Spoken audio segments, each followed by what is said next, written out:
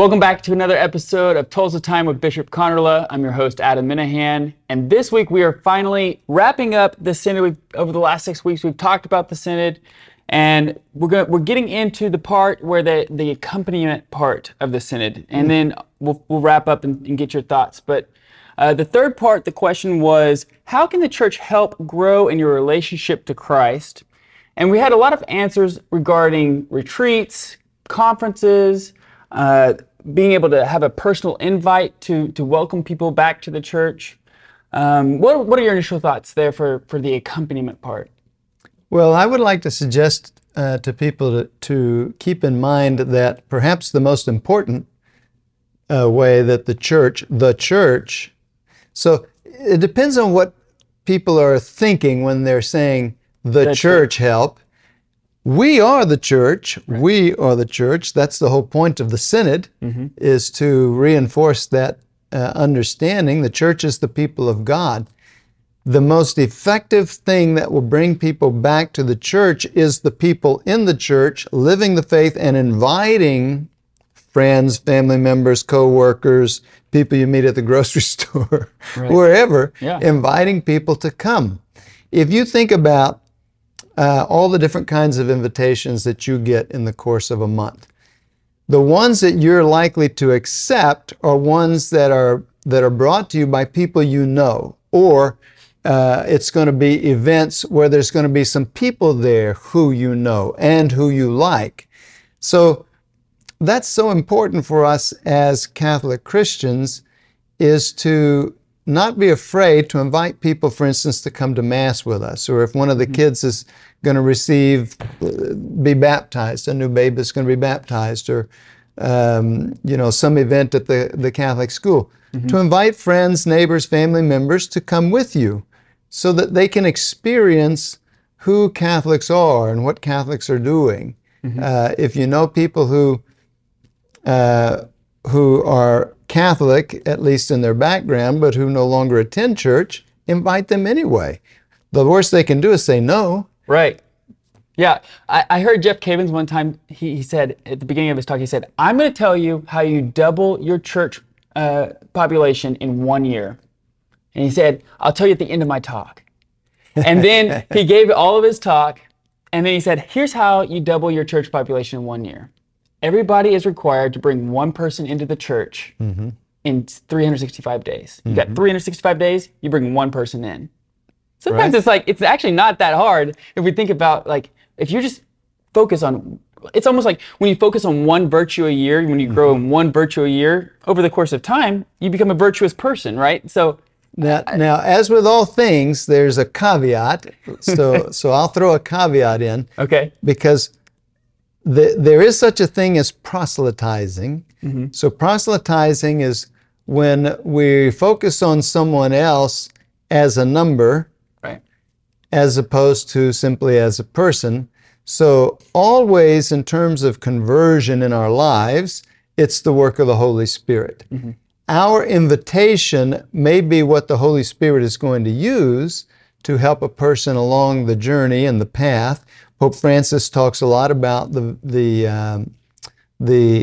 activity of accompaniment. And so we want to accompany people into an encounter with Jesus Christ. But always we have to remain focused on who they are and what's going on in their life. We want to always guard against an attitude that develops unconsciously, even within ourselves, in which other people become part of a strategy, as opposed to simply being authentically friends, people that we love or are in relationship with. Yeah, because ultimately we want to win their soul. We don't want, we want for Christ. We don't want to win the number. And their genuine friendship. And we know how we would feel if we thought someone was interacting with us or in relationship with us for some other ulterior reason. Right. It's not authentic. Right. It becomes inauthentic. So we want to always be authentic, but we shouldn't also be overly shy and reserved about inviting people to come.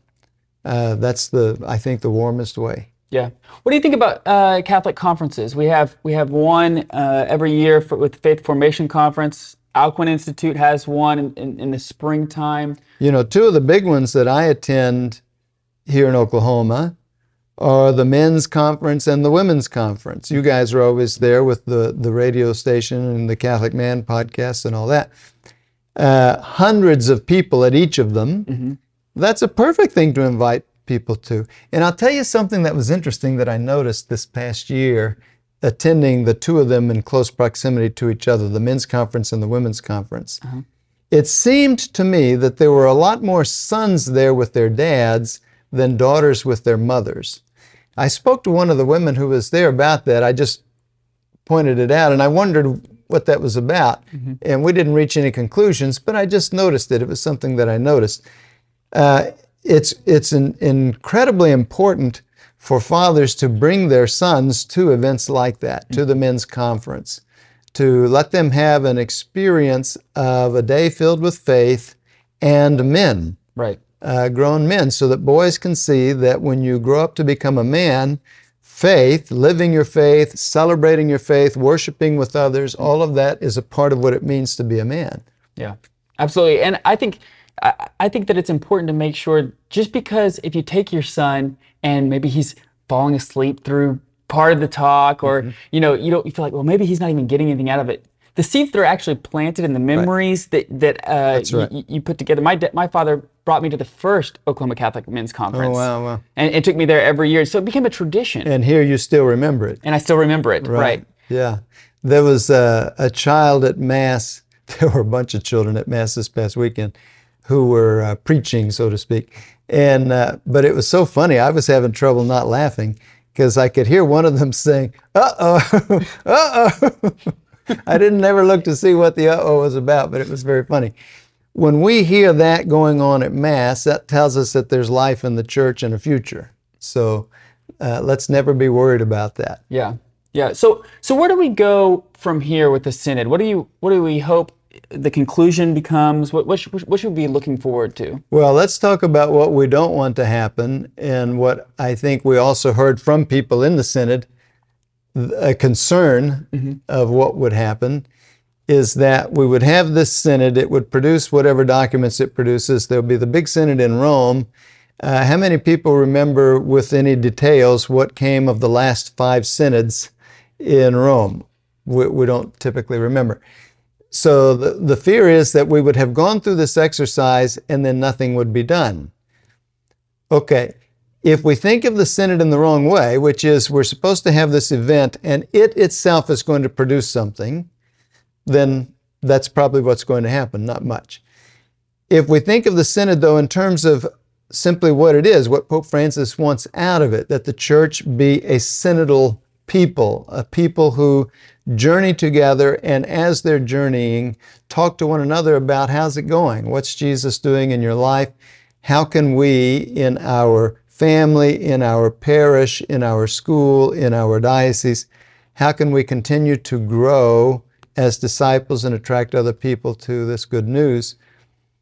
If that is simply an ongoing reality of how we live, then the Synod will continue to march forward with us. It will become an entrenched part of the way we live, which is what it should be. Yeah. Well, thank you so much for tuning in to this episode of Tulsa Time with Bishop Konderla. Next week, we're going to talk about the Eucharist. The Eucharistic Revival is starting. This is the first year of 3 from the USCCB. Make sure to like and share this podcast with other people. I'm Adam Minahan with Bishop David Konderla. Tune in next week.